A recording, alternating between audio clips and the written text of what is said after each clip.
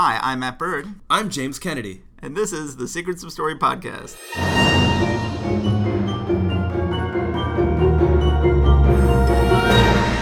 Okay, welcome back, James. Hey, your wife has a podcast now. She does. It's very exciting. We are now back to being a two-podcast family. She had a podcast about 10 years ago, and then back in the very early days of podcasts, and then she let it lapse.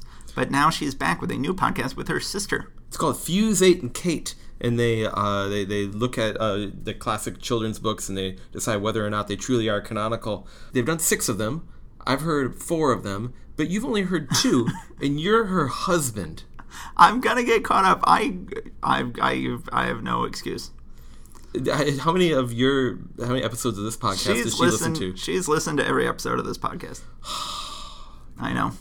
So she does a podcast with her sister, and there's a certain kind of like intimacy or kind of understanding, when you're doing something with your sister. And, I like to think of myself, Matt, as a brother you never had. Yes. No, that's not the case. That's not the case at all. But it's nice that you like to think of us in that way. Brothers from another mother. You just brushed me off there. I tried to establish some kind of like intimacy or some kind of like fraternity and.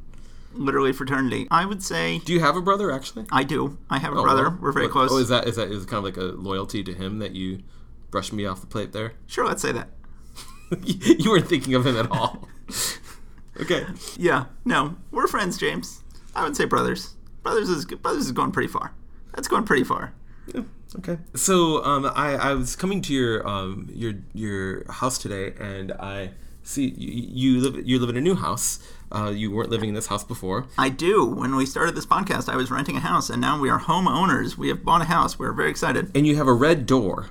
Yes. Which is very significant for those of us who are really into Twin Peaks: The Return. Yes. Dougie, who is the character that Kyle MacLachlan's character, Dale Cooper, has been in the Black Lodge for 25 years, and he gets zapped out, and he takes the body of this sad sack insurance salesman named Dougie, and he's completely zapped out of his mind. All he can do is say the last 2 words of what anybody else says to him.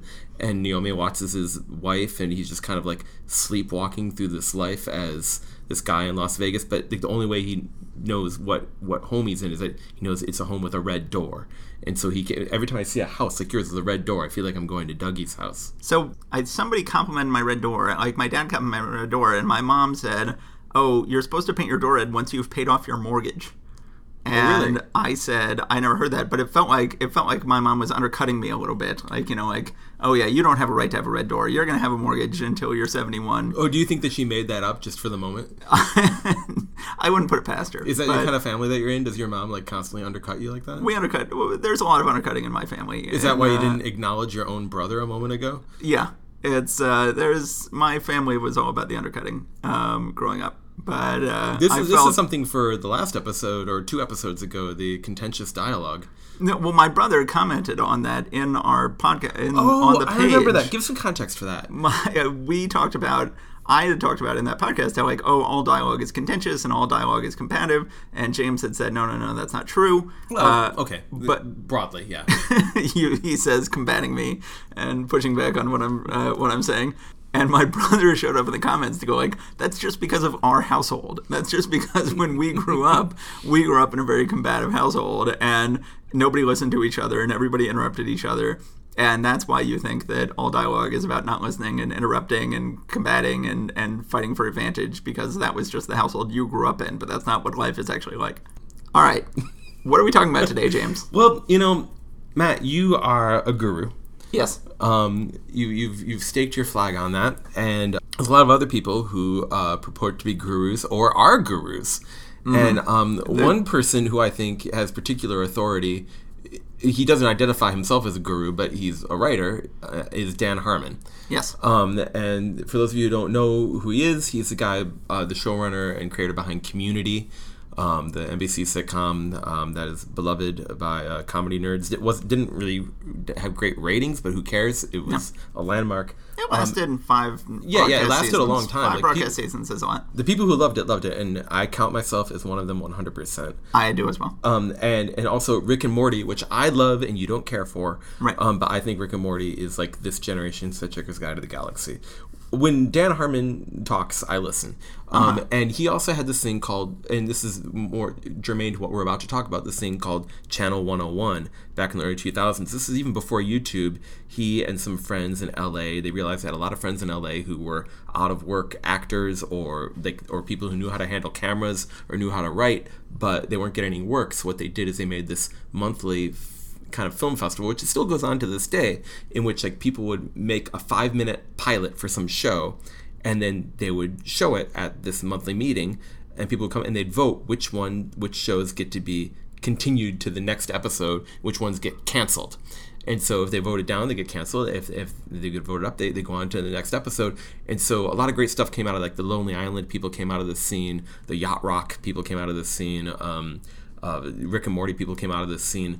So because of that, and Dan Harmon made his own videos for this, because of this, Dan Harmon made dozens and dozens and dozens of videos very cheap and very quickly, in which he had to tell a story very quickly. And he also had to kind of watch a lot, like hundreds probably, of videos of people who were trying to make something very cheaply and quickly. And so when watching this for a while, he got an idea of like what makes for a good story, and he had been kind of marinating these ideas of Joseph Campbell for a while, and he came up with this idea of this Dan Harmon story circle.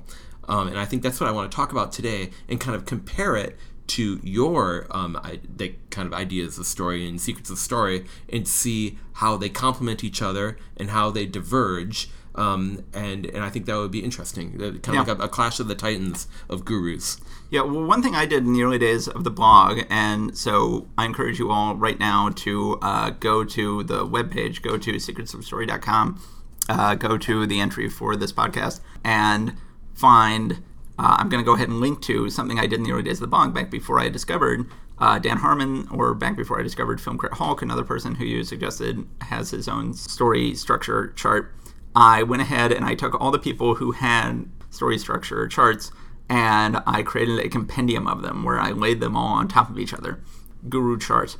And I went ahead and, in honor of today's podcast, I went ahead and added Dan Harmon and Film Crit Hulk to that list. And so I'm going to have the newly expanded list. So I invite you all to go there right now, check out this chart, agree with it, disagree with it, and possibly follow along as we discuss some of the stuff today. Now, Matt, I kind of want to kind of like humanize this and kind of bring it out, like, because there are things to talk about that are different between this, that, and the other. But like, basically, I think what we have to make a decision here of like, what do we do? Are we talking about in this podcast what is the most accurate way to analyze things that already exist? Or are we saying, what is the mindset you have to put yourself in order to create, even if it's like a noble lie, even if it's not accurate? Like, who are we doing this for? Are we doing this for people who want to have a complete analysis of what exists, or do we want to make something that that helps people create things, or do you think the two things are more congruent than I do? I think that they're incongruent, that it's tricky. Going all the way back to Aristotle, at one point early on in the blog, I was talking about Aristotle, and we were debating whether or not Aristotle was saying this is the way you should write, or whether or not he was just analyzing like, oh, these are certain tendencies in the plays of ancient Greece, or this is the way, was he being proscriptive or descriptive? And someone was saying like, oh, he was just being descriptive. I'm like, no, if you read him, he's clearly being proscriptive. He's saying that these kind of plots are the worst. He's saying that many of these, he's saying most of the people don't write this way. He's not saying this is the way most of the plays are done. He's saying this is the way most of the plays aren't done and should be done. And that has been, ever since Aristotle, in the subsequent 2,500 years, you've had this constant push back and forth. Like, is the purpose of studying story to proscribe or to describe? Is it to say, well, this is what tends to happen in stories, which is more of the Joseph Campbell approach, or are you being prescriptive, which is more of the Blake Snyder approach, going like, there's only one way to do this, people, you got to do it, you got to knuckle down. And that was one of the more problems I had with Dan Harmon, is that, so today James had me go ahead and read a ton of Dan Harmon stuff, which I really liked. He's really great, and I like a lot of what he said. But, he was definitely saying, this is the way you should do it, and if you're not doing it this way, then you're probably doing something wrong. And one of the things, not to toot my own horn, but one of the things I like about the way I write about it, that I don't see as much in other people, is that I think my big breakthrough was the moment I realized, like, oh, okay, I'm not describing all stories or how all stories are or how all stories should be. I'm talking specifically about stories about the solving of a large problem. Because you always had this problem, especially in the 90s when I came of age, where it's like, well, what about Quentin Tarantino? What about Pulp Fiction? That has, the world's craziest structure. And, of course, Pulp Fiction is not about the solving of a large problem. And once I realized, like, oh, what I'm talking about actually is the human nature, the steps we go through in our human nature when we're solving a large problem, and how that tends to play out in stories about the solving of a large problem, instead of going like, this is the structure of how all stories should be told. And I think Harmon falls into that trap a little bit when he talks about his. I think he's describing solving a large problem with a little something left over. There's also some other things that are covered by him, just like the idea of like somebody going from the conscious world of life and order down to the unconscious world of death and disorder, and coming back out and being changed by it. That's not necessarily about the solving of a large problem, but it is a kind of story that is told, he might not be explicitly gesturing to that, but there's definitely room in his scheme for that, whereas you kind of like cut that at the very beginning. You're just saying it's all about solving of large problems. Right, that I'm saying that the only way you can really talk about structure is if you limit yourself to that. Mm-hmm. But it's really fascinating. It's really good stuff. I'm going to link to this as well. And I really like the idea of the subconscious that he's talking about. Like I said, I get into on my blog where Freud overlays into it, where Jung overlays into it. I get the feeling Harmon is more of a Jungian than a Freudian. Yeah. And I really like what he has to say about the subconscious. Yeah, and I think like where you are good on like one by one small bore kind of things, like do you do this, do you do that, he's stronger on a broader thematic level. And I think like keeping your method in mind and his method in mind, or actually not keeping them in mind, when you're actually writing, don't keep anything in mind. That's the tough thing. So Dan Harmon, after watching like a million videos and making a bunch of videos, codified like his insights onto the Channel 101 website, and he expanded on some of the points on his own Tumblr. And some people have added their own modifications in their own Tumblr posts or whatever. There's an article in Wired about Dan Harmon's story method. People teach it in college courses, which is super satisfying because Harmon dropped out of Marquette after one semester. Oh, really? So this is a blow for the common man. Basically, it's not so different from Joseph Campbell. He takes Joseph Campbell's kind of hero's journey, but Joseph Campbell wasn't writing for screenplay people. He was writing for anthropologists.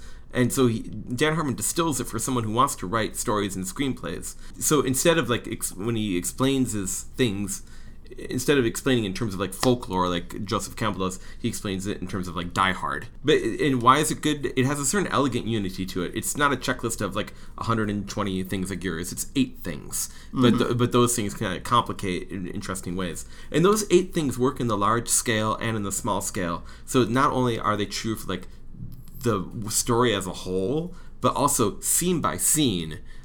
Each scene goes through these 8 steps. And also, I like about it that there's these larger thematic effects that drop out of it quite naturally, that you don't have to push for or lay on, after the fact. They kind of, just from the way that it's, his method is laid out from the beginning, those are already there. Yes. So we'll get to that later. If you're at home and you're sitting at your desk and you're idly tapping your pencil against the wall, go and draw a circle, and then draw a horizontal line across the middle, and then put a vertical line through the middle, and then put like 2 more lines diagonally so that there are 8 evenly spaced spokes coming out of a wheel. And then you put these points around it. At the very top of the circle is step 1, which is the character is in a zone of comfort. And then step 2, but they want something. Step 3 is they enter an unfamiliar situation. Step 4 is they adapt to it. Step 5 is at the very bottom of the circle. They get what they wanted. And then step 6, they pay a heavy price for it, which is like going back up to the upper part of the circle. They return to their familiar situation. And then step 8, having changed.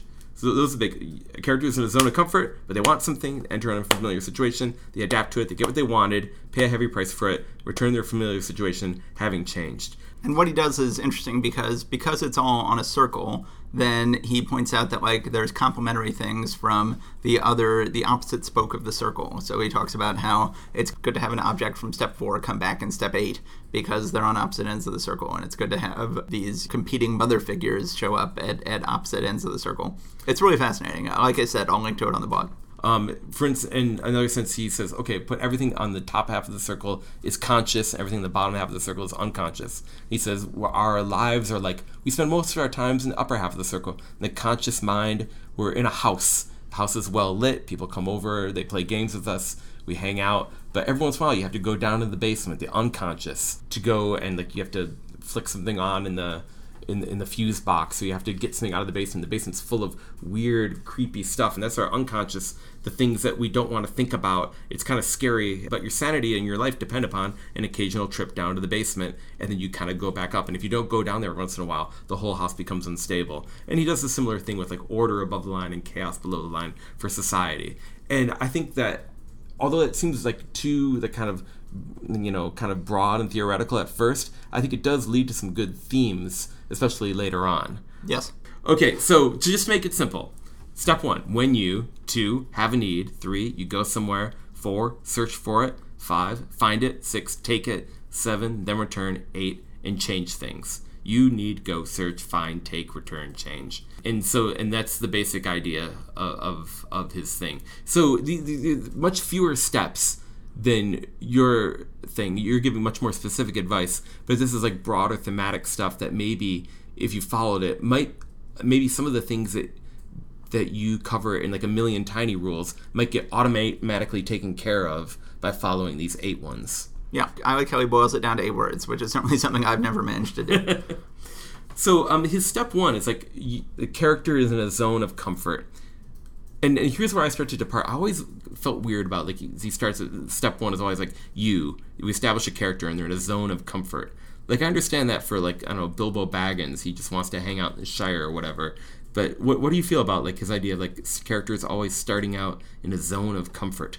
Yeah, I disagree with this one. I think this is something that's always sort of a problem in stories that are based on, going back to like Sid Field, going back to this idea of the inciting incident, that I always feel like characters should be discontent and have long-standing problems when the story begins. That you should begin once the problem is already been pushed to the breaking point, is when your story begins, not when a character is in a zone of comfort. Yeah, so I think it might be better described as like illegitimate okay, or like a false comfort, or like deadlocked and doesn't know it, or enjoying what they're doing but not seeing the problematic aspect, or doing what you're always doing and not seeing any reason to change. I mean, none of these are as catchy as character is in a zone of comfort, but I think the profusion of those might be more accurate. But what comfort does get right is that there is some fundamental stability at the beginning, yes, which will be upset, even if that stability is illegitimate.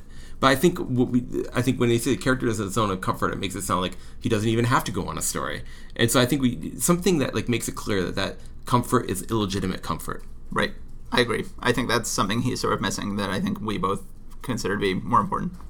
And so we go on to step 2. So it's established that they want something.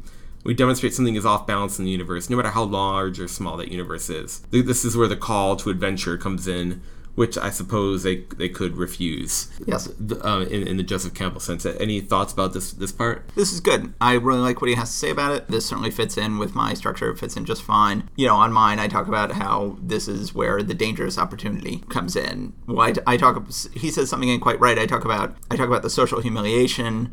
And then, he doesn't mention anything like that. Like, you have this idea of like these increasing humiliations. So what if let's make all this concrete? Like, what's step 1? Should we make up a story, or should it be like some story that we know off the top of our heads, like Star Wars or Silence of the Lambs, or something that we haven't talked about yet? Let's not talk about Star Wars or Silence of the Lambs. We've talked about those so many times. Yeah, exactly. Should we do Raiders of the Lost Ark? Should we do? Sure, let's do that. Okay. So he's in a zone of comfort in the beginning. In a way, he's doing his job, and he loves this job. In the first 15 minutes, which he's going down into South America, and he is, getting that idol. He's supremely competent. But then he has a social humiliation. His rival steals his object from him. Dr. Jones, again we see there is nothing you can possess which I cannot take away. And he is betrayed by his assistant, and then loses the object to his rival, and then has to go home to the university and explain he doesn't have it. But also but also a more human level social humiliation is when he's teaching and he's kind of hit off his stride by the students who are like, even though it's good for the ego, somebody closing their eyes and says "I love you," you can see him going but, which makes him very relatable. Yes. I think the idea of the social humiliation, that the brilliant thing about it is that it makes a hero relatable on the terms of the audience, because the audience isn't always undergoing physical or spiritual tests, but they're always undergoing social humiliations and tests. And that's what, we all have flaws that we can't recognize and can't deal with, but we're not usually acutely aware of our flaws, but we're always acutely aware of social humiliations. Like, our day is a list of the social humiliations we've suffered in that day. And often, if we really thought about it, we would see how our social humiliations reveal our flaws, but we don't see it that way. So then we figure out, okay, so what does Indiana Jones need? Like, Yes. What does he realize is wrong in the universe for him? Does that come when he's talking to Brody and they're giving him the idea of going after the Ark? Or is it something else? Well, so his intimidating opportunity, when he gets the idol, he does it by going to an altar and switching out a religious idol for a bag of sand.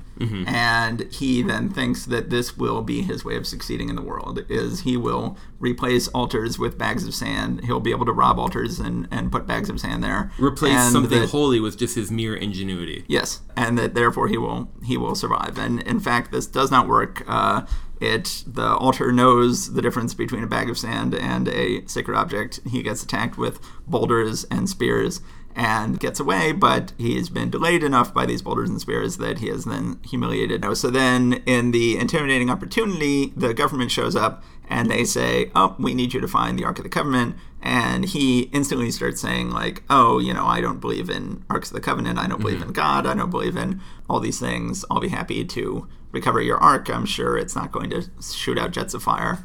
But that's just silly. The great thing about this is that it's not all foregrounded that way. No. The scene isn't about, I think this is a good lesson, the scene isn't about him resisting the God part of it.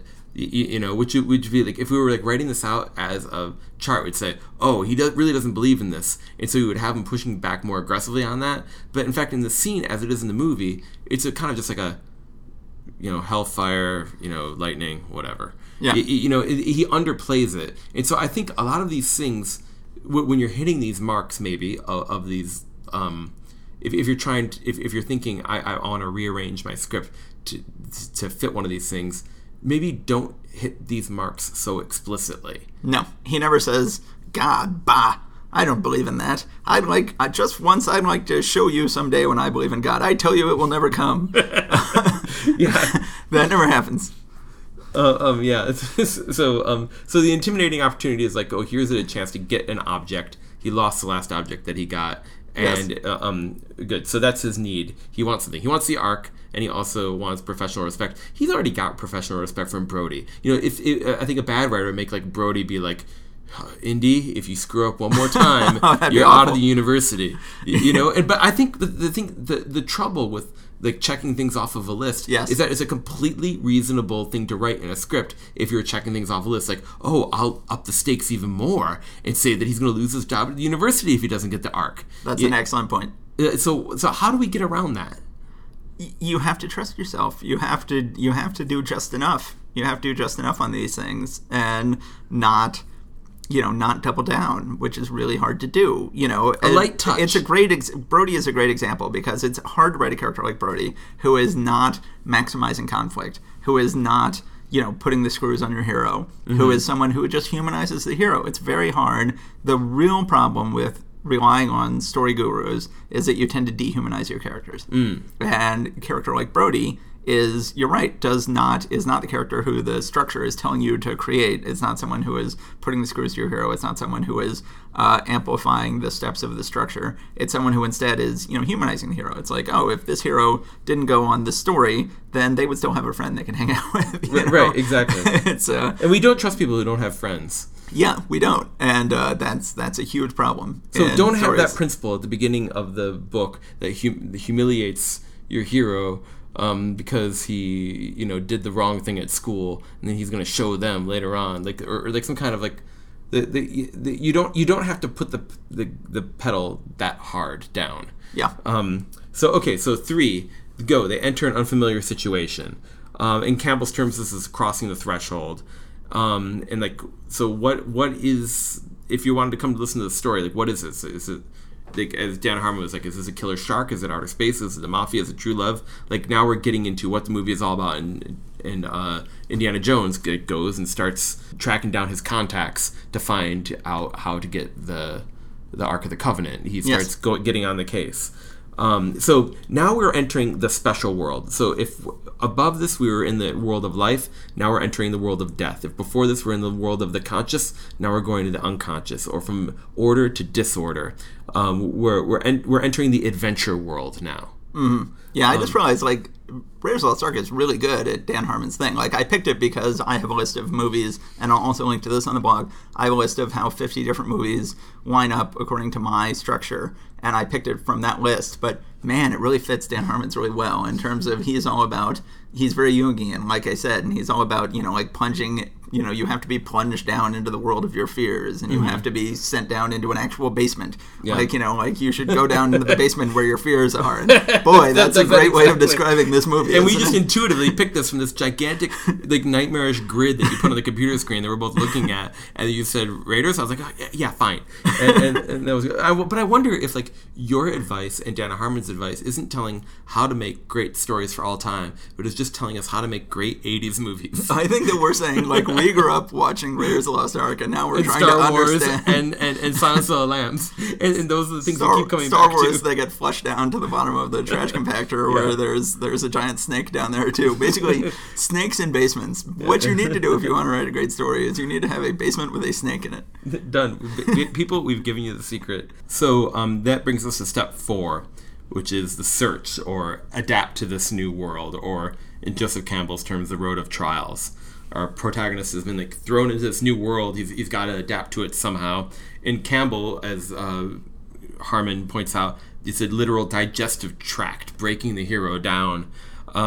And now it's not all the little things that we've been worrying about before. Things become very simple. It's eat or be eaten. It's kind of grapple with this one big simple problem. We're running around the Death Star. Are we going to get gunned down by a stormtrooper? Or are we going to save the princess? And we're headed for the deepest level of the unconscious mind. And so all the stuff that used to matter, but I had this T-16 and I had to sell it to get in the Millennium Falcon, and what if I leave my uncle behind? How's the farm going to get on? And all that stuff is gone away, and now things become very simple. It's about the goal. One thing that I have on my list that he does not have on his list is that there is an unexpected conflict after committing, and this is a great example in Raiders of the Lost Ark where Marion hates him. That's something that has nothing to do with what's happened before. This is not part of the Nazi problem. Part of the idea of we need to stop the Nazis, Marion hating him is not part of that problem. So this is a way that you've kind of gone beyond Harmon and said, look, it's all well and good to say, we search, we adapt to this world, but what does that look like? What's the structure of that? And you say the structure of that is that there's an unexpected complication. Yes. So, I mean, I have a lot more steps than Harmon does. So yeah. I'm getting into, And please bring them up. I mean, the whole point is to bring these things out. So then, this is the most important thing for you. So, step 5, they find what they wanted, the meeting with the goddess. This is the biggest thing I took from the story circle, because I always thought a story is about you have a goal at the beginning, and then by the end, you get that goal or you don't. And what he made it clear is that the hero should more or less get what they set out to get by the middle of the story, not the end. Or they totally fail to get it, but everything has to change, has a 90-degree turn at the middle.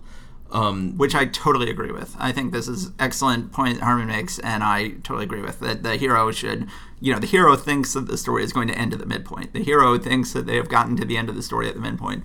And it's only when the midpoint ends in disaster that the hero realizes, oh, there's all this extra story that I didn't know about. Yeah. And the hero is not going like, oh, here I am at the beginning of the story. The story is going to end in 2 hours when I get to the end of the story. And now I'm at the middle of the story, which I know is going to be the middle. I think Harmon has a very good point here. They should get to their goal and achieve their goal and then realize, oh my God, there's so much more going on here. Yeah, and so Luke at the beginning is like, I gotta find this princess. He finds her at the middle, not the end, but at the middle, and then everything gets much, much worse. Harry sees his parents in the mirror of Erised, but things get much, much deeper after that.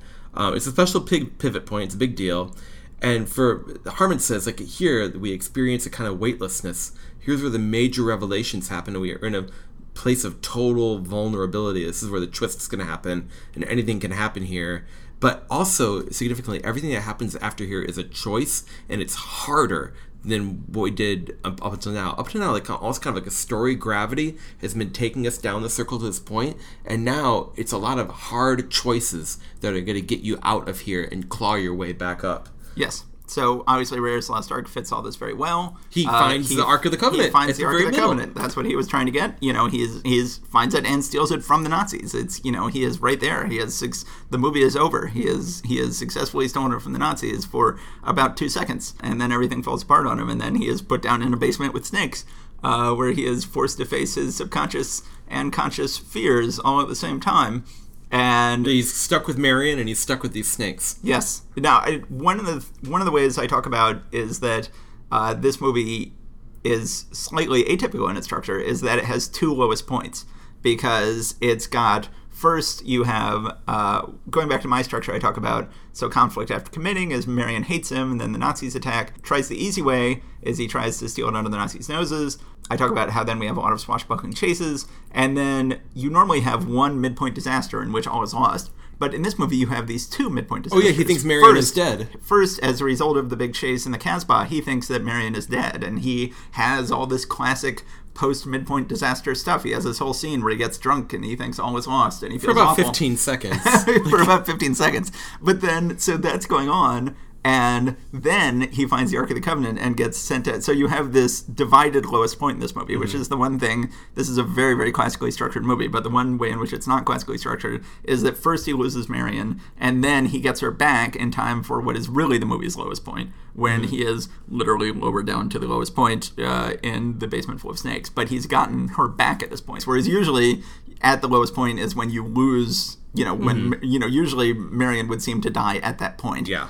So Harmon says, when we were talking earlier about these symmetries across the circle, Harmon would say the first one at the top of the circle is like, you're being in the arms of the mother, however dysfunctional she might be. And then 5, meeting the goddess, is like the new form of the mother, the unconscious version. And there's often a temptation to stay right here. Well, that doesn't exist in Raiders of the Lost Ark. He can't stay right there. But sometimes there is that kind of thing, like you have like a kind of like a false... especially in like more realistic movies, like you have a false kind of solution to the problem that they think that they can stay in, but they really can't. Yeah, that was an interesting thing that Harmon said that obviously is not true of every story. Is not true of Raiders of the Lost Ark. It's not true of a lot of stories. It's something interesting. Yeah. It's very inspiring. What Harmon does, he's not accurate about every story, but every time he opens his mouth, he inspires something in me. Yes, I think that it's a really interesting thing to say about a lot of stories, in that there is this sort of, this temptation to stay down in the basement, to stay in the subconscious world, to stay in the dark world, and talks about how frequently people have sex at this point in the story. Yeah. Maybe James Bond should just stay with a lady. Blake Snyder talks about that. Sex at 60. Sex on page 60. Indy very much does not have sex with her when he is in the basement full of snakes. But it does happen in some stories, which is, again, something that annoys me a little bit about Harmon, is that he is, he says at the beginning, like, I'm not going to mention that there's an exception to every step in this rule. Believe me, there are exceptions to every step in this rule, which is good. But then he spends some time, he inevitably succumbs to the temptation to say, like, oh, and this happens every time, which of course is why? Because true. He's a vivid and visceral writer. He is. And that's the only way, if you're constantly hedging it then you'll never get any point across. Right. And so basically what you have to do is read a lot of gurus, whether it's Harmon, whether it's Blake Snyder, which I don't really like, but whether it's Bird, and then you kind of all have them. You kind of let them simmer and let them be furniture in your head, and then you make your own thing, not thinking about any of them. That's the key. That's the hard part of writing. That's the last thing I say in my book, is that... it should have been on every page. Every page. Yeah, I say, forget every rule, forget everything I just said. This has to be something that you believe. This can't be something that you think about. This has to be something that you just believe on a deeper level. And hopefully you will forget I said any of these things, and these will just seem like your own ideas if they're going to be any use to you. And what's the final line? I say, if at all possible, forget what I said, and if not, forget that I said it. You're the Buddha that somebody has to kill on the road. Exactly. I was when I was trying to start a band in high school, I wanted it to be called the Buddhas in the Road. You definitely were in high school. I was in high school. So he finds the Ark, and actually I think that was like the you get what you want thing. And then the stuff that we're talking about, like him and Marion being stuck together, that's a part of step 6, which is pay the price. Yes. Meet your maker. Yes. So when he's with Sala and he finds the Ark, that's step 5. Okay. And then they take the Ark out, and then like they send down the Nazi flag, and they say, "You're about to become a permanent addition to this archaeological find. Who knows? In 1,000 years, even you may be worth something." Son of a bitch. I think, but when she gets thrown down there, we're in the pay the price. Step 6, meet your maker. And I always had a hard time understanding this one. Basically, the price of meeting the goddess is that you get your ass kicked. Right. In a love story, this is where they break up. I think Dan Harmon was asked to do some rewrites on Doctor Strange. He was. And this is when the person who is bad tells you what is true, and the person who is bad has no reason.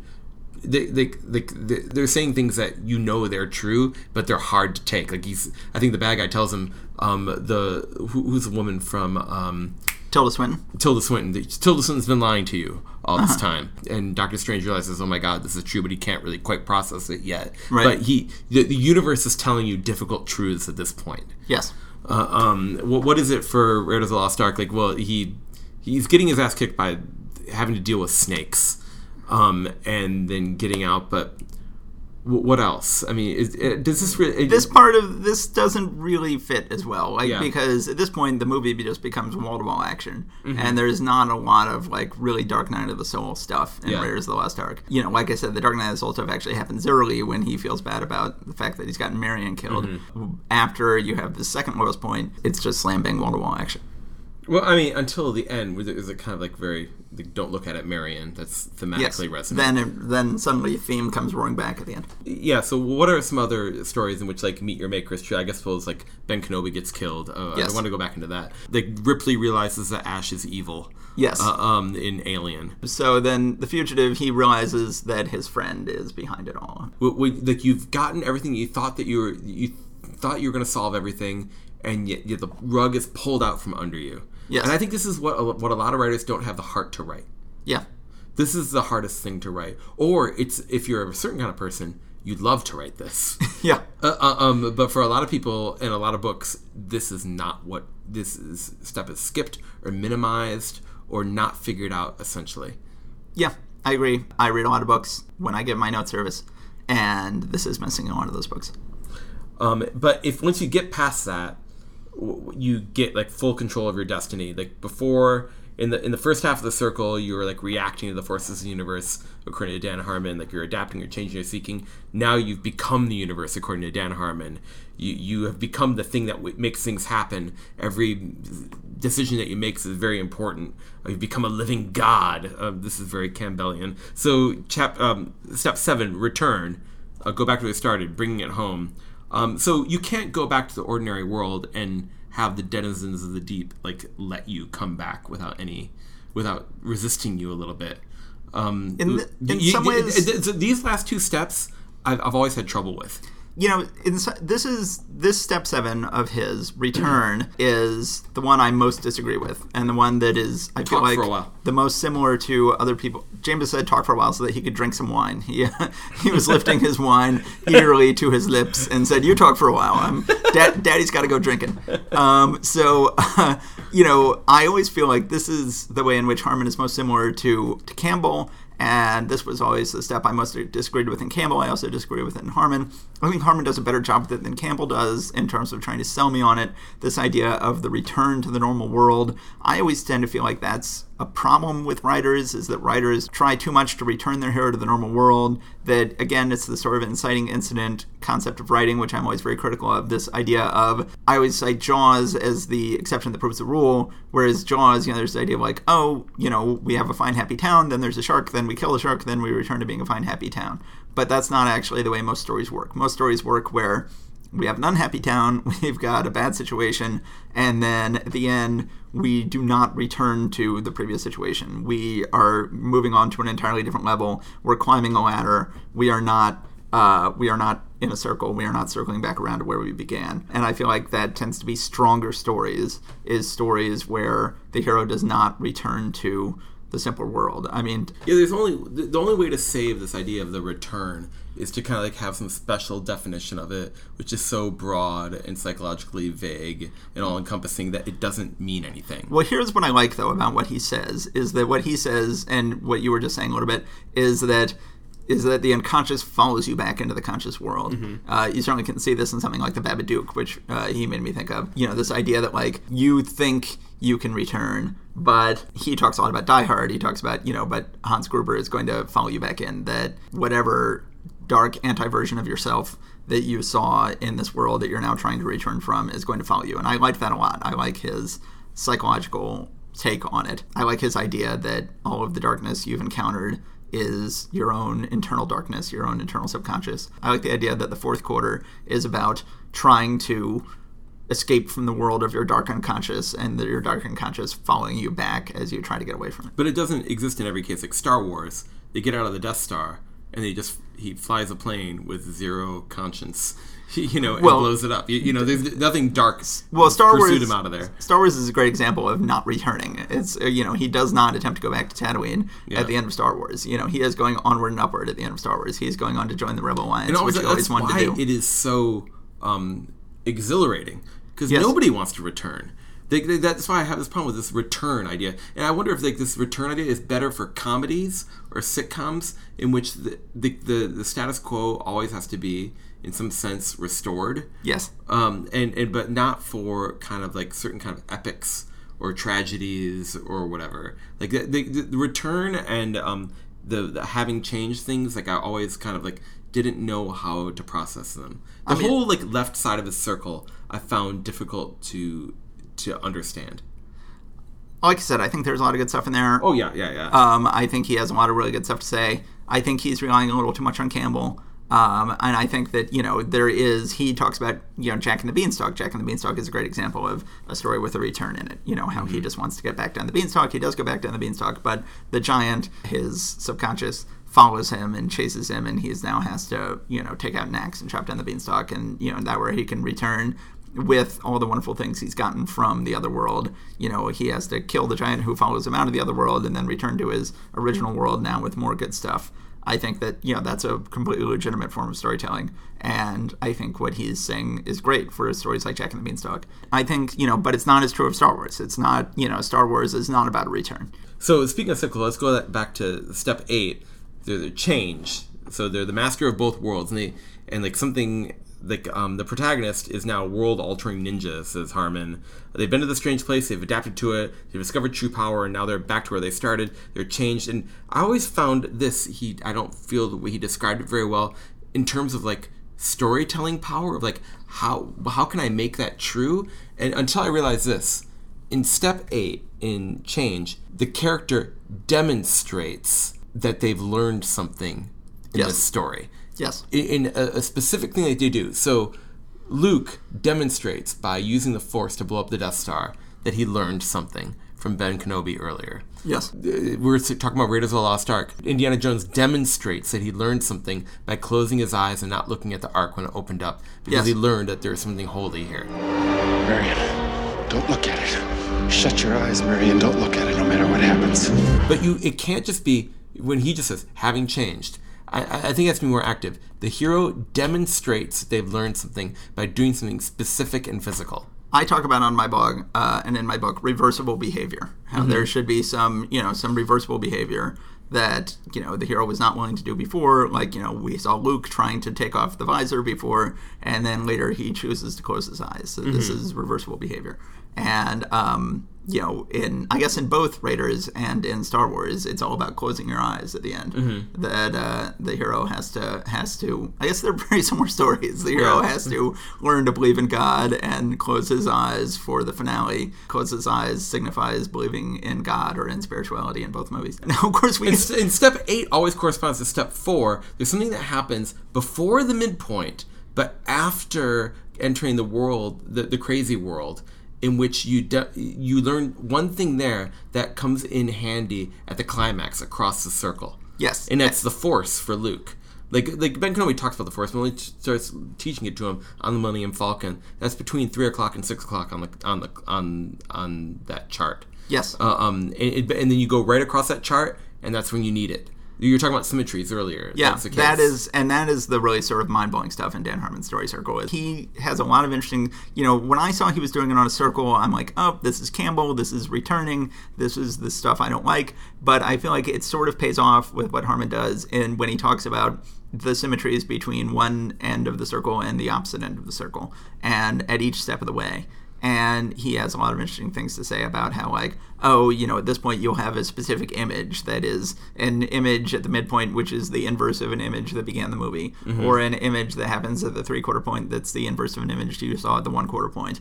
And I found it very convincing. I thought, that's the sort of news you can use. I was thinking as I was reading it, like, I could do that in my stories, and that could make my stories better. And that's why a writer becoming a guru is more valuable than an analyst becoming a guru. Right. You know what I mean? Campbell. Like exactly. Like Harmon is desperately wanted to write stuff. Right. So his nose and his antenna were alive for these kind of things, and he was drawing out these kind of things, and he was finding them, and he was adapting Campbell's anthropological stuff. Like I weep for anybody who's a screenwriter who's given Hero of a Thousand Faces or whatever. It's like, this will help you be a screenwriter. It's a really great book, but it's not a manual. No. It's an anthropological text. I think that really you should give everybody The Secrets of Story by Matt Bird. And I think at that point you would, I think I would make more money that way if everybody read that book. And that's all I care about. So, James, first of all, let's go ahead and deal with this. Are we going to talk about the big problem with Raiders of the Lost Ark? Are we going to talk about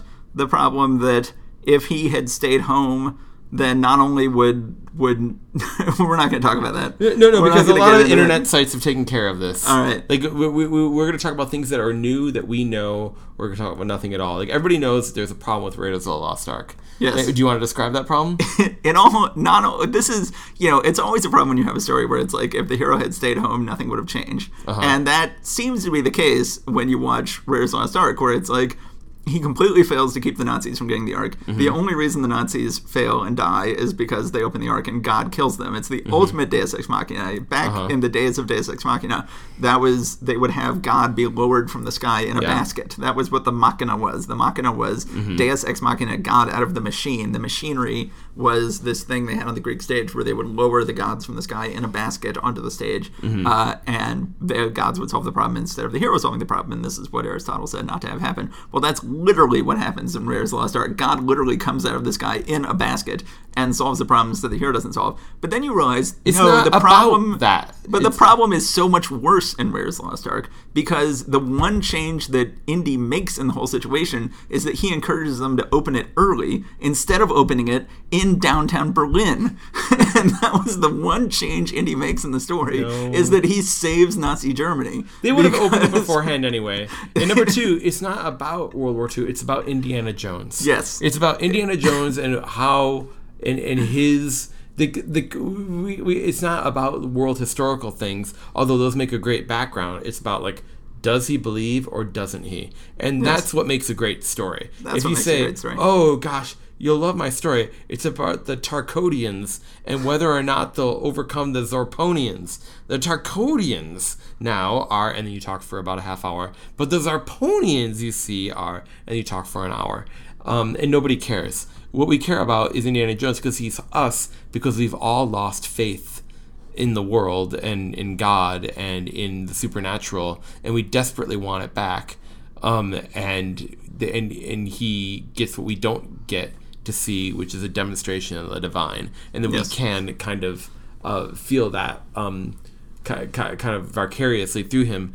It's the same thing through Star Wars. Like, the Han Solo's like, there's no great force, and it's like, and Luke's like, yes, there is, and then it's demonstrated to us there's something beyond the universe. And the same thing in Close Encounters of the Third Kind. There's Terry Garr is like, just sit at home and hang out with your family. No, there's something bigger. I'm going to make a mashed potato mountain, and then I'm going to go there. These are all about individual journeys, and that's much more compelling than like gigantic world building journeys. But it's a huge problem. It's a huge problem. When you sit back and think about Raiders of the Lost Ark and you realize that this is a movie about the guy who saved Nazi Germany from being destroyed by God. That's the thing. Like, if you think about it, like I'll tell you this: when I went to see Raiders of the Lost Ark for the first time, it was 1982 or 1984, whenever it came out. And I was living in my family and I went down to downtown Detroit. I'm from Troy, Michigan, for 4th of July. And we were going to go see the fireworks. And we had time to kill. It's like, let's go down to the Renaissance Center, this gigantic 70s tower in the middle of downtown Detroit. Let's go see a movie. Randomly went to saw Raiders of the Lost Ark. There was a gigantic line. We had no idea why. We're sitting there in line. And then... How old were you? I must have been like 9. Yeah. The movie let out, and people came running out, and this guy came running right at us, and he like looked right in my eyes and said, "That was the best movie ever!" And then he kept on running. And take that and weigh that on your scale against somebody in 2013 where an article says, "I found a slight flaw in your movie." And I'm on the side of the guy who ran out of that theater in 1980-something and yelled, "That was the best movie ever," over that guy on the internet who is poison. Yeah, I know. It's the sort of thing where you really should not think about it because, why would you want to ruin this wonderful movie? It doesn't ruin it to think about it. It's not about the world. It's about Indiana Jones, what he believes and what we believe. What do we feel that we're in touch with, and what are the possibilities of the universe that we're in? It's true. Are we simply matter that's under the influence of impersonal laws, and any kind of thoughts we have are just epiphenomenon that are meaningless? Or are we charged with some kind of divine essence? Right. No, it's true. That's the level the story works on, and that's all that matters. It's right. So my story about seeing this movie, I'm younger than you, but I also saw it in the theater when I was 6. My daughter is now 6, and I can't imagine taking my daughter to the theater to see this movie. But I was fine with it. I was totally, even though I'm like now scared of snakes, maybe this has something to do with that. By the way, don't cut any of this out. This is good stuff. As an adult, I became scared of snakes. Maybe this had something to do with it. I was not as a child. I had no big problem with it. However, we go to see the movie in the theater. My parents had just returned home from a trip, and they had traveler's checks. So we go to see it in the theater, and my dad tries to pay with traveler's checks. And of course, at the time, movies were an all-cash business because they would lie about how much business the movie had done when they were sending their money to the studios. And so it was very important to them to be an all-cash business. So they wouldn't accept traveler's checks, even though there were all these ads on TV saying they're the same as cash. You can use them any place you can use cash. And my dad made such a stink that they wouldn't let him use traveler's checks that they called mall security to drag all 4 of us out of the building. So I was forcibly escorted from Lenox Mall in Atlanta, Georgia, and did not get to see the movie when I went to see it. So we began this podcast talking about how my family had a little more conflict than some other families. The difference between you and me. And my dad getting in a shouting match that resulted in security expelling 6-year-old me from the mall, and then we went back the next day with cash, and we were able to see the movie. I will never forget that night because that was the night that we were at a restaurant in Detroit, and the owner of the restaurant came up to us and said, "You look like a nice family. Come to my rooftop firework watching party." We went onto a rooftop in downtown Detroit and watched the fireworks burst over our heads, and it was like they were coming right. I felt that I was inside a firework. It was amazing. That's great. What was your experience again of Raiders of the Lost Ark? I feel these are so different. Like, my family was dragged out of the mall. I got arrested. My family was taken up to a rooftop fireworks celebration. Okay, James. So I think we've once again talked way too long. Any closing thoughts about Dan Harmon? I think we've talked about the parts of it that I don't necessarily totally agree with, but I found his way of approaching it to be very liberating and interesting. I like that it makes things broadly thematic. Yes. If there's a thing in Secrets of the Story, they get bogged down, and it's like, well, here's 122 different points I have to make sure I'm a good little boy and I hit every single one. Whereas with the broadly thematic way, it's just like, well, just think about this stuff while you're doing stuff, and stuff will drop out. Now, sometimes you have to get fine-tuned, and you have to go the Matt Bird way. And sometimes, especially maybe when you're in the initial creative space, you have to like be more broad and thematic, and you go the Dan Harmon way. I think this is all stuff that you need to have in your head, unless you're a genius and you're David Lynch, and you're just doing stuff purely intuitively. Yeah, I think there's a reason why this guy has made some of the most well-regarded comedy of the past 10, 15 years. Yeah, it's great, and it's very rare that you have someone who is able to produce such great output as he does, and also speak about it so cogently as he does. Often because David Lynch himself. Often it's one or the other. David Lynch, is never gonna have a blog post where he talks about his story structure. Well, they'll ask him about stuff. It's like, well, what's Twin Peaks about? Well, it's about the wind going through the trees and the owl.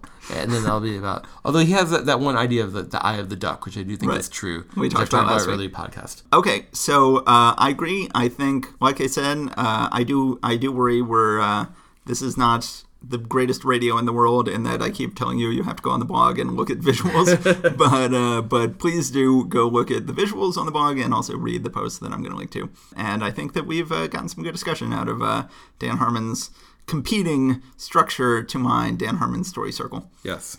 Okay, James. So now we get to the final portion of our broadcast, which is free story ideas. It is your turn to have a free story idea. No, I'm not going to do it because we've dropped so much knowledge here, and I don't want to edit any of it out. And I think that we should. You know what? I'm gonna be a man. I'm going to go ahead and say, don't listen to me. I'm going to say, you know what? I'm going to step down. I'm not going to take the stage. I'm not going to blare out. Say, you forgot to bring a story idea, didn't you, James? I forgot. James forgot to bring a story idea, everybody. So those of you who listen to this podcast hoping that you will have a free story idea because you yourself can't think of one are totally screwed this week. Are totally screwed for this episode because James did not bring a new story idea. You know what? Down and Out in Heaven and Hell was good enough for two. It was good. So, well, you're still on the hook next time. I'm not gonna jump your place in line. Are you gonna have one next time? Fair enough. Okay, so we're going to have to cut this down, but not as much because no free story idea this week. Do you like how I always refer to this episode as weeks? Like, oh, what we talked about last week on this week's episode. Started this in October or September the first episode aired in November of 2016. This is episode number 6. It is currently August of 2017. You got to work hard to catch up to your wife in terms of speed. My wife is putting out a new episode every other week. Every week, just acknowledge me as your brother.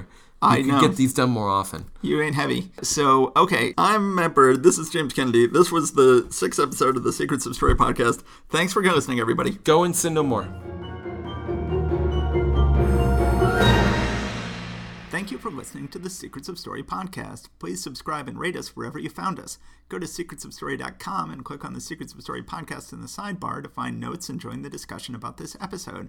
Find out about James's novel, The Order of Oddfish, and more at jameskennedy.com. And hey, if you'd like a free audio copy of that book or my book, sign up for a free trial of Audible at our special landing page, www.audibletrial.com/secretsofstory. We get a few bucks and you get a free book. We're on Twitter at Secrets of Story 1 and at I Am James Kennedy. Our music is by Head and Kime. Our logo is by Jessica Friday. See you next time.